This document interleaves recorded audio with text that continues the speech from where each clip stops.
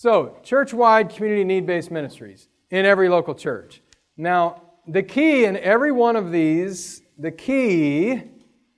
and I would ask you, as you're thinking about, okay, I want to take what I'm learning here in Emmanuel, and I want to go back to the local church, and I want to see my local church move and grow, okay?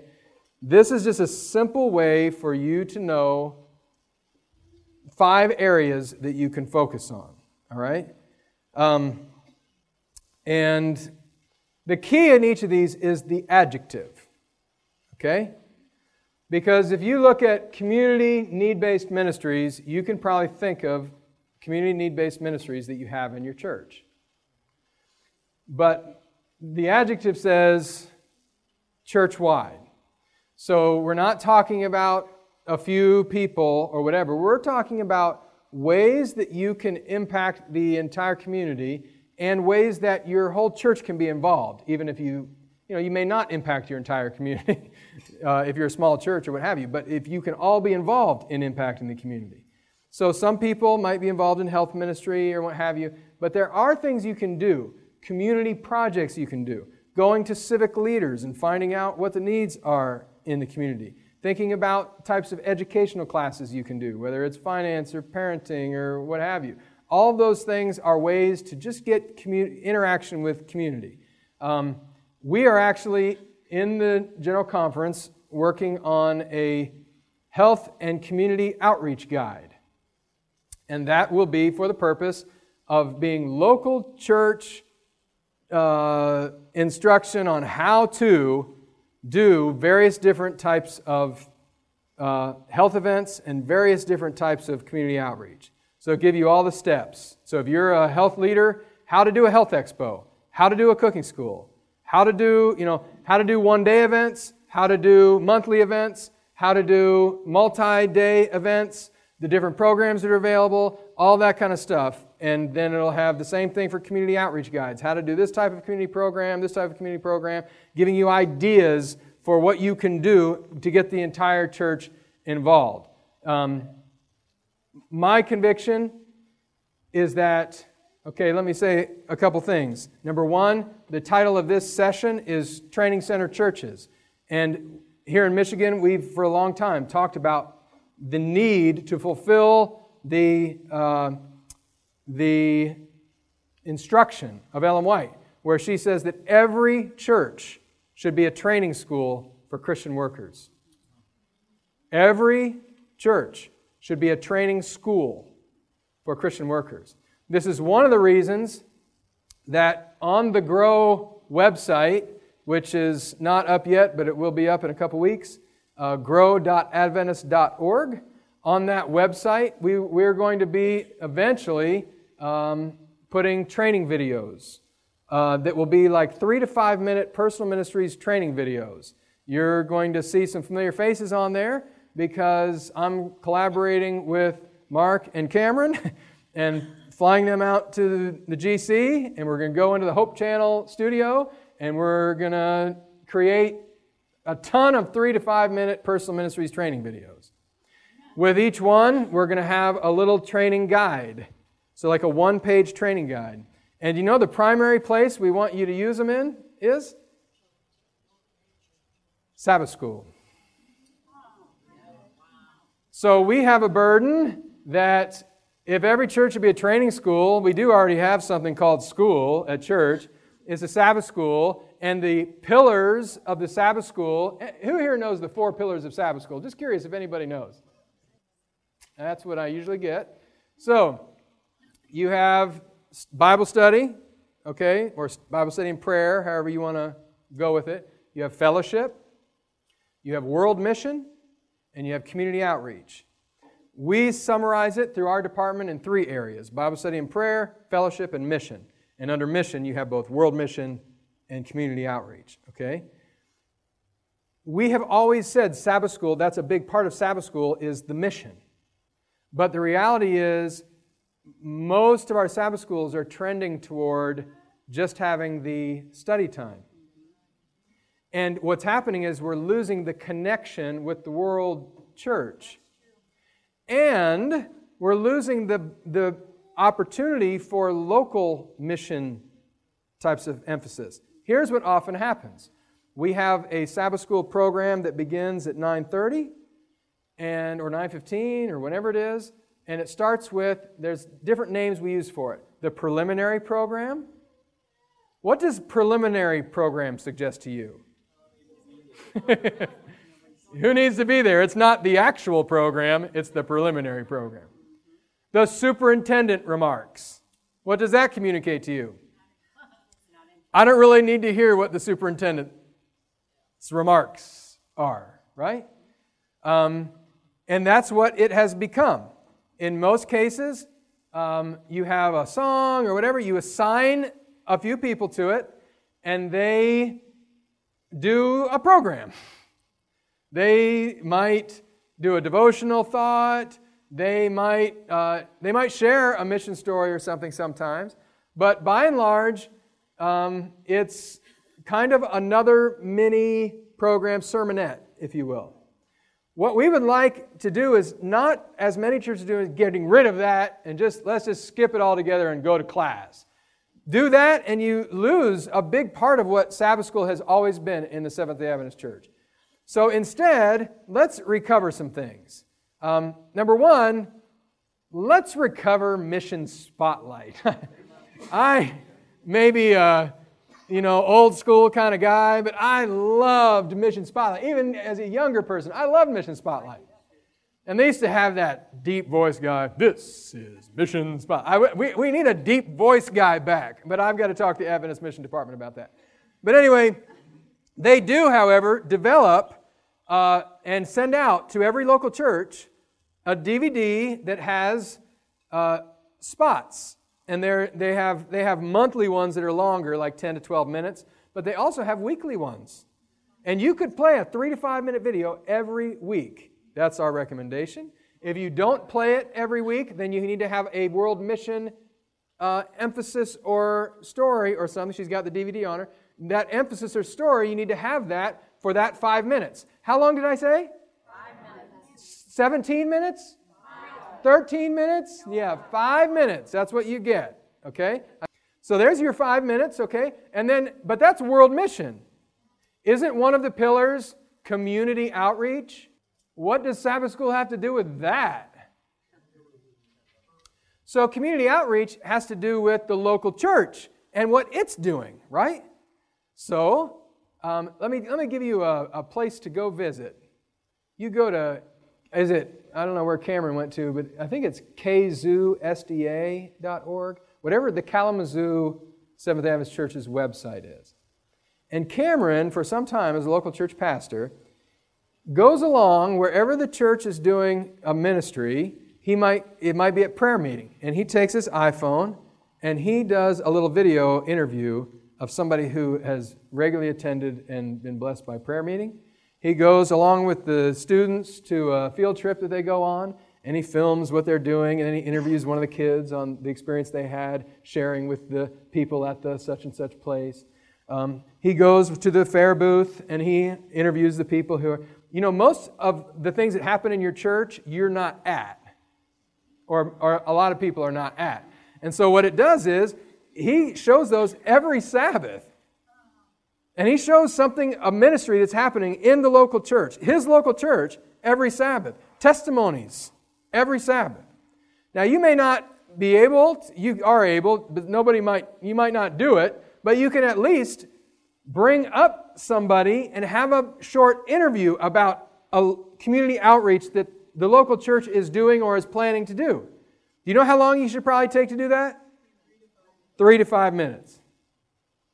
Then, since it's Sabbath school, why not have personal ministries training right in Sabbath school? And that's what our recommendation is, and that's why we're creating 3 to 5 minute videos that will go on the Grow website, but that Sabbath schools can go and they will have printable little guides they can put in the bulletin, and everybody who comes in, they get to that part of the program and boom, they've got it right there. It's got 3 key points of something they're learning with personal ministries training, and they right there are getting training every week in Sabbath school. And if you wanted to take a week off from the video and have your own personal ministry spot that you're doing, whatever it is. Do you know what we've done in a lot of places? It's because people don't attend Sabbath school, we've taken all the good stuff out of Sabbath school and we put it in the worship service. So we put personal ministries in the worship service, which I understand why we do it. We oftentimes, I've got this thought, we've been talking about this, wouldn't it be great to have like baptism in Sabbath school? Or like really the good stuff, and where people actually come and are like, wait, what are you talking about? When that happened? Oh, it was in Sabbath school. What? And where people like miss Sabbath school. Why are we trying to drain Sabbath school of everything good and stuff it in the worship service, which is bloated, by the way, and goes too long and has all this stuff in it? Wouldn't it be great? So our thought is that we recover what we refer to as not the preliminary program, not the superintendent remarks, but the mission program. And you have a 15-minute mission program every Sabbath that has 5 minutes of world mission, 5 minutes of community outreach, and 5 minutes of personal ministries training. So just giving you a little idea. And then when you get to, by the way, the class program, in the class program, it's not just study your lesson, but every class should have a mission project. And so whether that's, okay, this quarter we're going to have a goal for distributing this many GLOW tracts, or this quarter we're going to sponsor going to the nursing home these Sabbaths or whatever. But every class has some mission project, and they spend the first 10 minutes of class before they study giving reports or organizing whatever they need to continue on their mission project. And then during the 5-minute community outreach time, many of those will be simply Sabbath schools reporting on stuff that they're doing as Sabbath schools. And Sabbath school will have an impact. So we believe that Sabbath school and personal ministries are where the laity are most involved in the Seventh-day Adventist Church. And we need to build up both of these because they are both experiencing some disease right now. And they need a kickstart. So I just wanted you to be aware of where the videos that we're talking about, where they'll go. You can use them for Sabbath afternoon training and all kinds of things, but we're very hopeful that you'll use them in Sabbath school. Okay, so that's your prepare goal. Now let me talk about the plant goal. Every local church, we would like to have active literature and media ministry. What is the key word in there again? It's the adjective, active, because every church has a literary and media ministry, right? I mean, you have some GLOW tracts hanging on the wall. You've got other magazines out there, right? Adventist World, Mission 360. But they're all Adventist periodicals. The idea is that you build up an inventory of truth-filled literature, the kind that you would share with people who don't know the truth. So this is soul-winning literature ministry. Okay? So the other thing about active is we're not just talking about, we have in the World Church Impact Day, which is a fantastic initiative. It's once a year in April where the whole World Church is encouraged to distribute the missionary book of the year. I think you should get involved in that. But we're not talking about once a year literature distribution. We're talking about what if it became a habit for every person who attended church to be taking some literature every week when they went to church. Now, why would they take some literature when they went to church? Because they need it to distribute during the week. Most of it might be in the form of tracts that can be easily, distributed or left around. But you may need a couple pocketbooks. You may, whatever it might be. And when I would go into a church, and Elwyn knows this, we would talk to the board about literature. And usually it meant $2,000 to $3,000 a year. And we would, not in Onaway, you might not remember, but it was maybe $1,000 a year in Onaway. Small church, but that's a lot of money for literature in a small church. And the idea is that you create a display that is both for visitors and members. So the visitors are taking, but the members are taking to share. And the placement is very important. Because if you put it in a dark corner of the church, then it's just not going to get used. And in some churches, I've really had to wrestle because the foyer is so aesthetically beautiful that they don't want it to, get cluttered up with an ugly literature rack.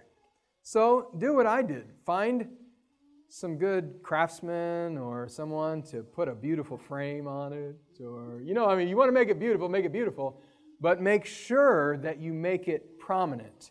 Because there's this certain rule that you live by in personal ministries. Out of sight, out of mind. The church members, if you're not telling them and reminding them about it, they're not doing it. So much so that you put that beautiful literature display in a prominent place in the church that they walk by every Sabbath, and after a short while, they don't see it anymore. It's not even there. So what do you have to do? You need to, from the front, regularly have a regular process of promoting some piece of literature in your literature display. I would often, as a pastor, I would often do this while I was preaching. So I'd like to read you a statement from a book called Thoughts from Mount of Blessing. And let me just say a little something. Early in my experience, I read a statement out of this that totally changed my life. This book is incredible, and if you didn't know it, we've got some free copies out in the foyer. By the time I got to the foyer to shake hands or whatever and turned around, they were all gone. Why? Just a little clear promotion. And they'll read them, or they'll share them, or they'll do whatever. But you don't say anything, and they're just thinking about other things. So one of the biggest things in personal ministries is you need ongoing, what Elder Gallimore would say, every time you walk by that wheel, give it a spin. That's how Elder Gallimore said it. He was usually talking about tithe. But I use it for literature. Anyway, and then we come to the cultivate goal, which is every local church needs to have a vibrant Bible study ministry. Now, what's the key word in there? Vibrant. Because most every local church has a Bible study ministry, right? Because the pastor and the Bible worker and one or two, gifted, eloquent lay people are giving Bible studies. But what we want is a vibrant Bible study ministry. And imperfect as it is, that has been the effort with the development of the system for BibleStudyOffer.com. Because here's what you want. You want a system where every member is involved in the Bible study ministry. You say, are you saying that every member can give Bible studies? Well, first, yes. But I'm not saying that every member has to give a Bible study. There are different circumstances. There may be, different reasons why that might not be the right time or setting. But I will say this. Every member needs to be involved in Bible study ministry. Do you know that all you have to do to help be part of the Bible study ministry is to get the BibleStudyOffer.com tracts and distribute them in places where you go so that you're getting the word out and you might find someone sign up for Bible studies from you. Or be the greeter in your church. You say, how does that help the Bible study ministry? I'll tell you how. Because in every local church, you should have a simple question memorized.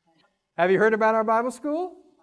So you meet them. They're a visitor, right? Oh, we're so glad you're here. We want to tell you about our Sabbath schools. Whatever. Oh, and have you heard about our Bible school?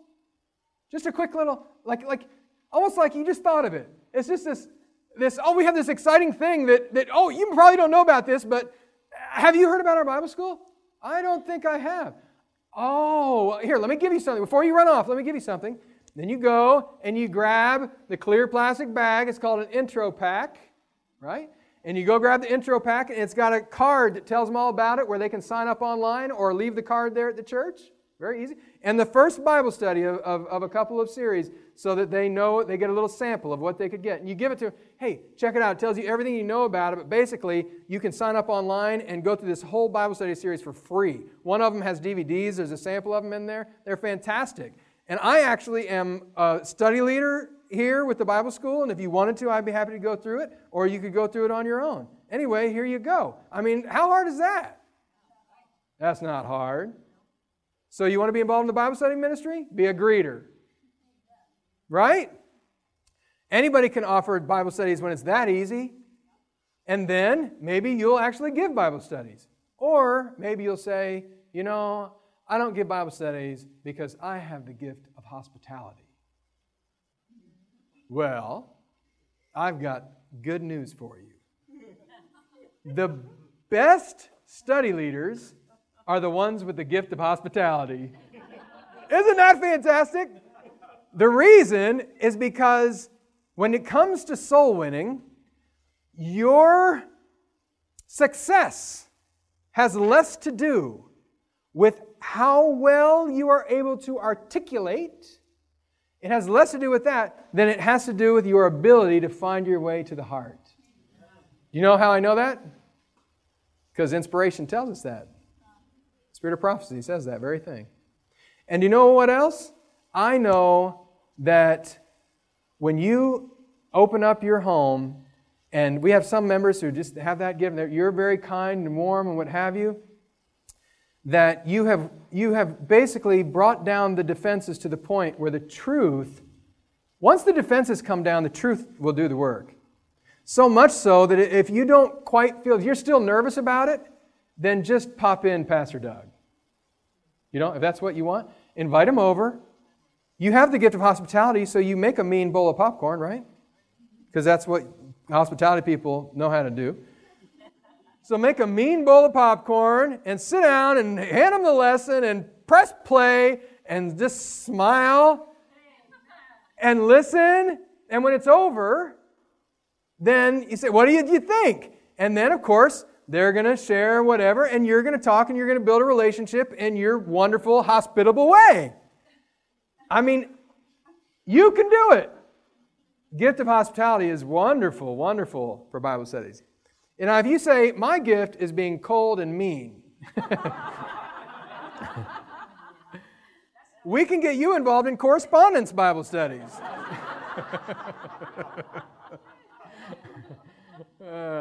There's something for everyone. Something for everyone. Or you might just have, and this is a real need sometimes, maybe you have that friend who's a real good at giving Bible studies. They just, they can just knock down the 2,300 days and boom, and wow, people are clear, and you're like, how do they do that? I don't remember the text, or whatever, and you're all worried. Maybe you have a nice, comfortable home. We have a great need in our churches for people who will host Bible studies, where you can invite people in and where, you just provide a place where maybe you're not the one pushing play or whatever. Maybe there's a study leader that is going to do it, but you're going to make your home available for Bible studies. Whatever it is, everybody can do something in the Bible study ministry. That's a vibrant Bible study ministry. I'm not talking about the old Bible school where back in the corner closet we have a stack of lessons and one person knows about them and they're sending out cards and then there's doing the lessons but nobody else in the church is involved or knows what we're talking about. That's not what I'm talking about. I'm talking about total member involvement in the Bible school. Every local church should be a Bible school. All right. Now, having said that, this is where I want to pause. Can we pause and you can keep that? We're down to 3 goals, right? We need 2 more, right? You've got the 3 goals of the local church. We're going to pause, and I want to just do a little bit with this. This handout that I gave you. Because the literature and Bible study ministry, there are just some people who are not convinced. Let me say it this way. As a personal ministries leader in the local church for many years before I became a pastor, I experienced the pain of a personal ministries leader. There is perhaps no job in the church quite. There are other very difficult jobs. I'm not minimizing anything. But this particular job is kind of like, what do they say, like pushing a rope or, whatever. Pick your analogy. But the idea is that you just have such a difficult time getting people to be willing or interested to engage in personal ministries and in sharing the truth. You hold training events thinking that will do it. And it always seems hopeful, I mean, I know how many times I've done this and how hopeful I am because I schedule the event. It's going to be for 2 o'clock, right after potluck. And we have potluck, and the place is full. And I'm thinking, praise the Lord. Everybody, this is going to be a great training. Everybody's staying after. And then, about 5 minutes before the training is going to start, I make the announcement. Hey, just want to let everybody know, about time to wrap things up because we're going to be starting in the sanctuary in just 5 minutes. And you know what happens next, right? The chairs start to rattle, and the plates start to go, and the coats get put on, and the hugs are given, and you're like, oh, where are they going? Oh, what's happening? And you walk into the sanctuary, and those 7 people, God bless them. God bless those 7 people. If we didn't have those 7 people, I don't know, brother, we would have given up a long time ago. Those 7 faithful people are there, and all those people who were potluck are gone. Why are there only 7 people in that meeting? I'll give you after a few years of experience, my personal conviction on why there are only 7 people there. It's because they have no intention of ever giving a Bible study. That's not where we stop. And the reason that they have no intention of ever giving a Bible study is that they do not feel that they personally are called to give a Bible study. Do you understand what I'm saying? That's not their gift. That's not their calling. Okay? So they're not actually, many of them, and they've been helped by the confused way in which we've sometimes presented this, many of them are not feeling guilty about it at all. They're a little upset at the pastor for trying to make them feel guilty at times, or the personal ministries leader for trying to make them feel guilty, but they have their reasons, and they think they're biblical, that they are not, everyone's different, and that's not their calling. They do not feel convicted to do that. Now, what I want to share with you is that I have never found a way to bring conviction to people other than the Word of God and the Spirit of prophecy, inspiration. When I'm preaching an evangelistic series and somebody is coming and they're convicted by the Sabbath and they keep coming, but then somewhere down the line they stop coming and I go to visit them, do you know the first thing I do?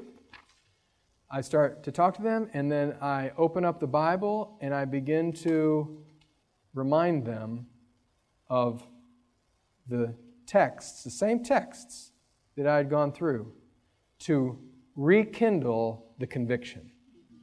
Because conviction comes from divinity, comes from God.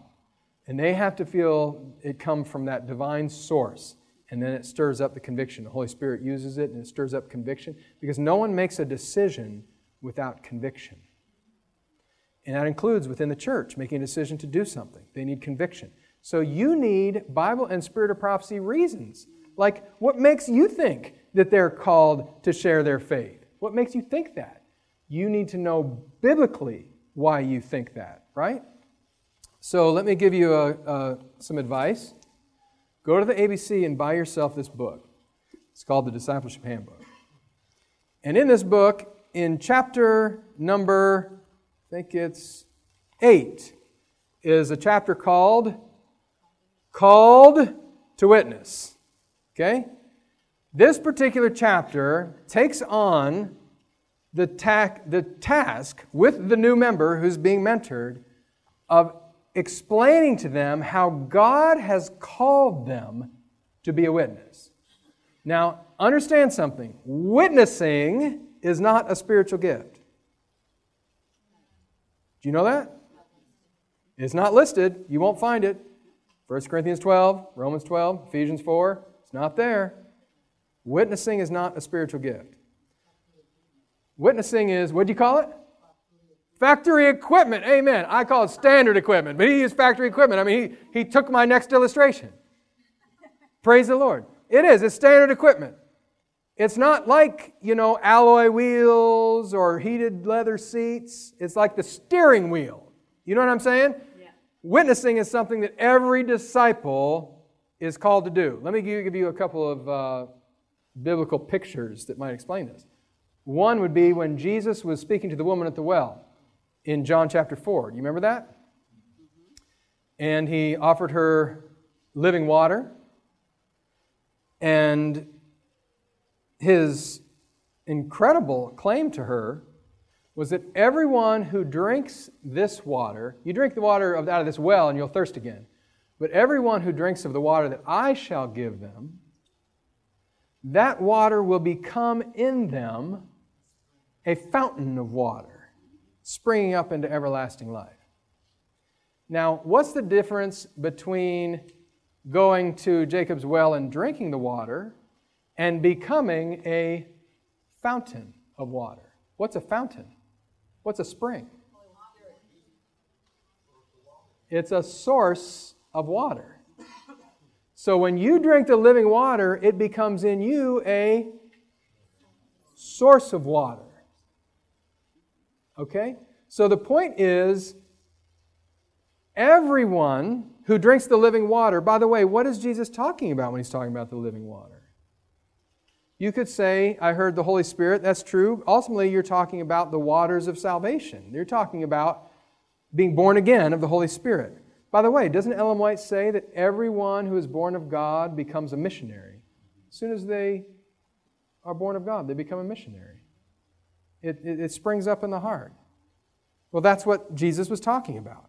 As soon as you drink of the living water. This is not certain people. This is everyone. Let me give you another one. Jesus said, "Follow me, and I will make you become fishers of men." Now let me ask you a question. When he says, "Follow me," what is that referring to? When we talk about follow me, we usually say people who follow Christ are disciples of Christ.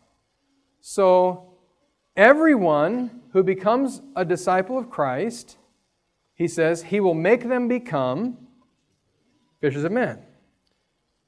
To be clear, what this means is that you don't have a choice.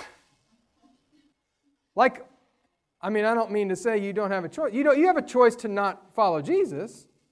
You have a choice to not be a disciple. But if you're going to follow Jesus and be a disciple, then He's going to make you a fisher of men. That's the point. A disciple becomes a fisher of men. It's not an optional thing. It's something that is part of the process. It's not something to get upset about. It's something that's beautiful. It's putting the missionary heart of God in your heart. It's making you have the character of Christ. It's making you become like Christ. It's making you want and long for the salvation of the people around you. That's what it's talking about. So if the gospel and the truth of the Bible is where Christ was revealed to you and where you found salvation, what are you going to do? It's not... This is something that should be a natural flow of thought. That when that is where we get our conviction and what has saved our soul, that we're going to take it to somebody else. By the way, that's what the Word is for. 1 Peter 1:23 says that we're born again through the Word of God. We're born again through the Word of God. A witness is just somebody who says what they've seen or heard, right? Like a witness in a court or whatever. They just say what they've seen or heard. Have you seen Jesus? Well, you haven't seen Him walking on, whatever. But where have you seen Jesus? In the Word. So for you, witnessing of what you have seen, if you've seen it in the Word, if that's where, boom, Jesus' love and truth was revealed to you, then witnessing for you is telling people about the Word. And it's going to be that, by the way, witnessing is not telling what you have not seen or heard. So people who get afraid, well, I don't know enough or whatever, well, okay. But at the end of the day, God is only calling you to witness to what you've seen or heard. Now, you should grow and you should learn more so you can share more, what have you. But as of today, if only thing you've done is watch some Landmarks of Prophecy DVDs, what's witnessing to you? Share some of your Landmarks of Prophecy DVDs, right? You can do it. That's witnessing. It's not overly burdensome because it's gripped your heart. Now, if you're faking it and you're going to church, but the truth has never gripped your heart, then I can see why you might, have nothing that you feel a burden to share. But, brothers and sisters, if the Lord has touched our hearts, then there is something we have a burden to share. And that's what witnessing is. And it's not certain special people. It's not certain special people. I remember reading in this old General Conference book put out by the Lay Activities Department this wonderful story about this woman who was super duper shy. And she didn't want to be part of anything. She was so nervous, but she felt convicted so much by the gospel and by the truth and by the Lord. And she thought, I've got to do something. And so she went to the church and she got a bunch of tracts. And she did it on her own. Came home alone, put them down on her floor, and prayed over them. And she took those tracts and went to her neighbors. She didn't knock on a single door. She just laid them out and she prayed that God would somehow bless them. 6 months later, there was somebody giving a testimony who was being baptized. And they shared that they all began with a tract that they found left on their door. Incredible true story in this book, General Conference. You may think, I can't do that yet, I can't do that. I'm not here trying to prescribe for you what to do. But I'm telling you that everyone who has been born of God has a burden to lead souls into the truth. And now I'm going to tell you about a responsibility that the Lord has laid upon you. Are you ready for this? This is actually a quote you can find in the Discipleship Handbook. The Discipleship Handbook. Or you can find it in the book Christian Service. I think it's on page 59. It's either 59 or 69. Oh, it's in our handout. Oh, don't you love that when that happens? On the back, the second quote. Let ministers teach church members. Do you see it? Let who? Ministers. Teach who? Church members. That in order to do what? Grow in spirituality. Okay, in order to grow spiritually, they, what's the next word? Must is the next word. That's an important word. They must carry the burden that who has laid upon them? The Lord has laid upon them. The burden of leading souls into the truth. Not just leading them into the church, per se, but leading them into the truth. This is a burden that the pastors aren't putting on anybody. This is a burden that the Lord has laid on every one of us.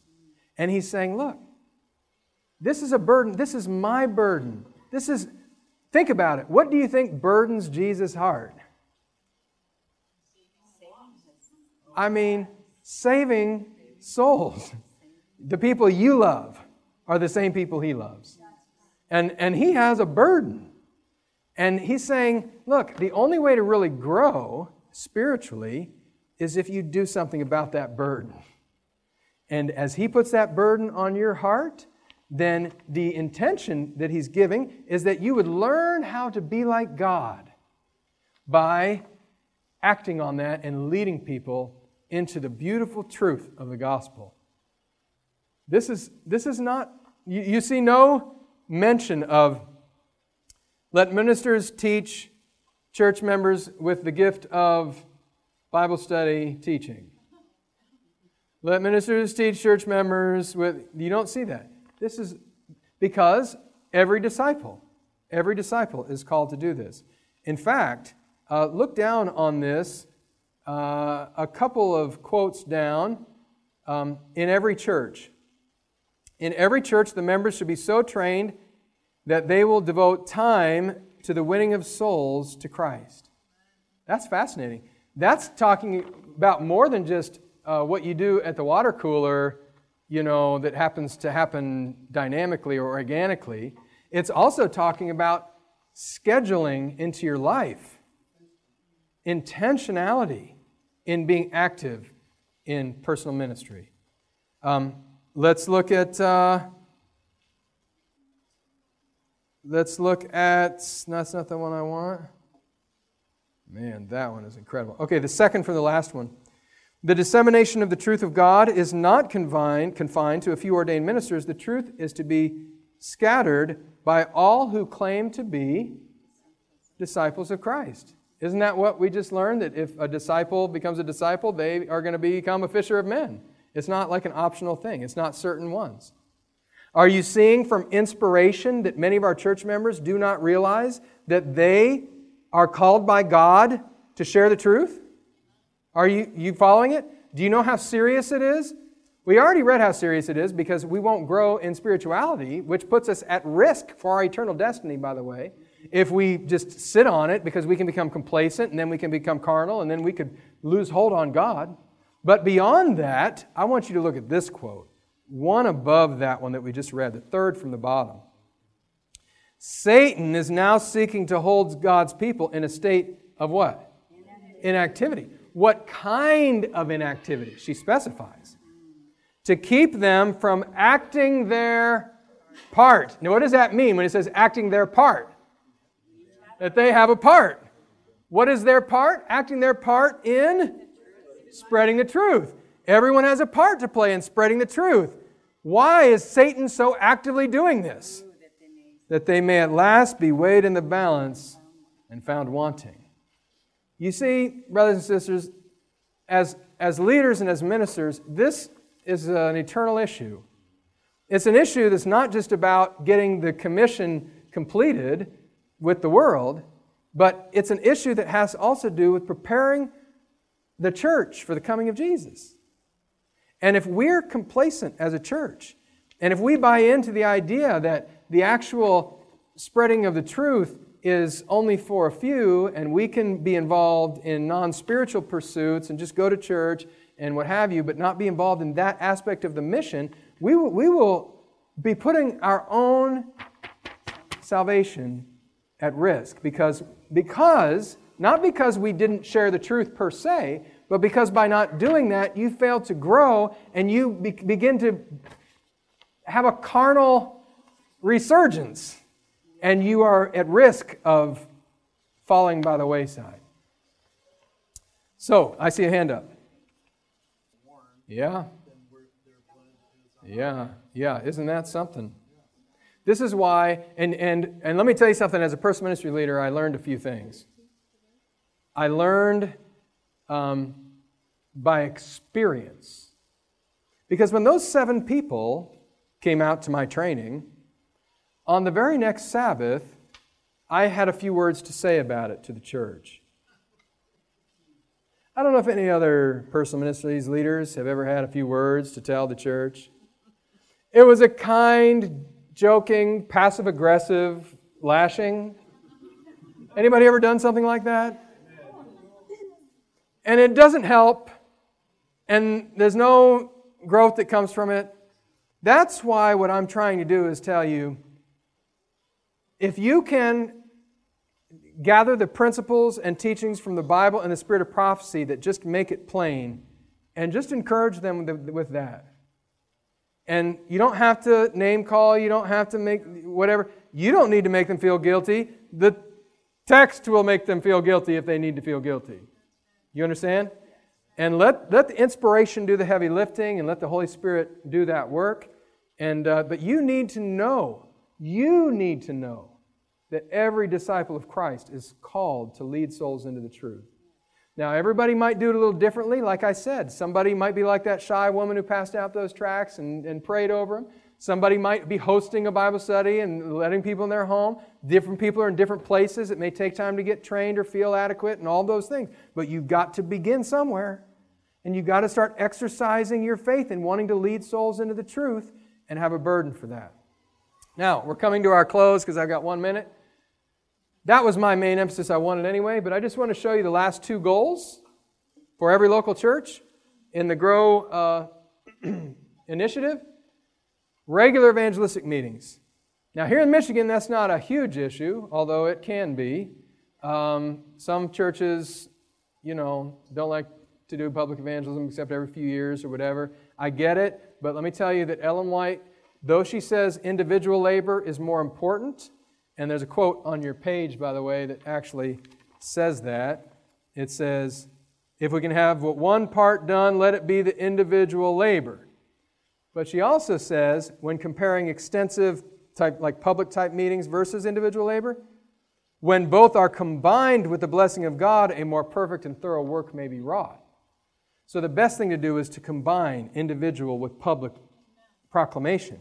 I mean, as long as we can, as Seventh-day Adventists, we should regularly invite the community to hear the public proclamation of the truth. Not everyone will come. Some people are going to have to be reached in different ways, but this is an important and very vital way to help people who we've been working with to come to decisions on the truth. We win more souls currently through this method in terms of people, reaching people who the Lord has been preparing some other way oftentimes than just about anything else. Even though oftentimes it comes through personal invitation and what have you, you'll find that this is one of the most effective ways we still have. So it doesn't do everything. That's the problem. When people say it doesn't work, yeah, because you're trying to get it to do everything. But it plays a vital role in the process. And then the last one is systematic discipleship ministry, being intentional. And what we have been using here in Michigan and what we're trying to promote is that people have a systematic process. So we use the discipleship handbook. Someday, probably very soon, somebody's going to come out with something that's better and more thorough. And we'll drop this like a whatever and start using it. And I'm totally serious. Our goal is to create next a Bible study handbook that will be something that you can train people to give Bible studies that you can do right after you do the discipleship handbook, so that you are continuing to work with people and turn them from consumers to producers. But this helps people to begin shifting to where they begin seeing themselves as being involved in making disciples themselves. That's why this is so important, because you have to get people who are newly baptized involved in the work of God while they're still moldable and shapeable, right? You let them get sucked up by the complacency of the church for a few years, and it's hard to recapture. So when they're fresh and new, you train them, you get them activated, and the Lord will bless it. So I really encourage you. I'm telling you, I was telling Pastor Cameron, hey, brother, I know that people think old hat here in Michigan, they've seen this book for a long time, but I can almost promise you that there's a high percentage of churches who are not actually using it to disciple new members. That's my own prediction. So you've got to think, not just, I'm going to, hand this, or I'm going to, but we need a systematic process in the church to make sure that we're discipling every new member, because you don't want to lose the ability to shape them into that soul-winning leader. You don't want to lose that opportunity while you have it. And that's why it's so important to do that right from the very finish, or right from the start, after you've finished the process through harvest. So those are the 5 goals. Everybody have them? So you go back to your local churches, and those are the 5 things you're aiming for. It's simple. And the Lord will bless you. I know that He will, as you not only do personal soul winning, but as you seek to be someone who ignites your local church to win souls. All right, let's pray together.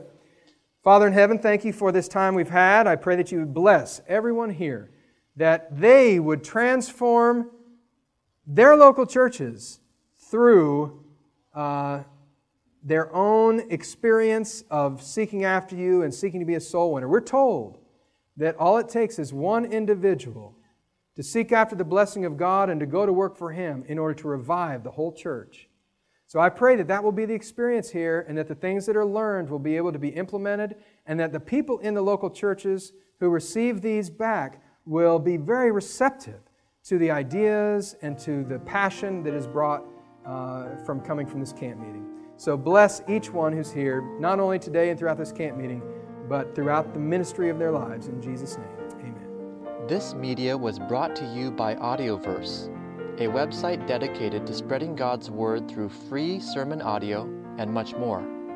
If you would like to know more about Audioverse, or if you would like to listen to more sermons, please visit www.audioverse.org.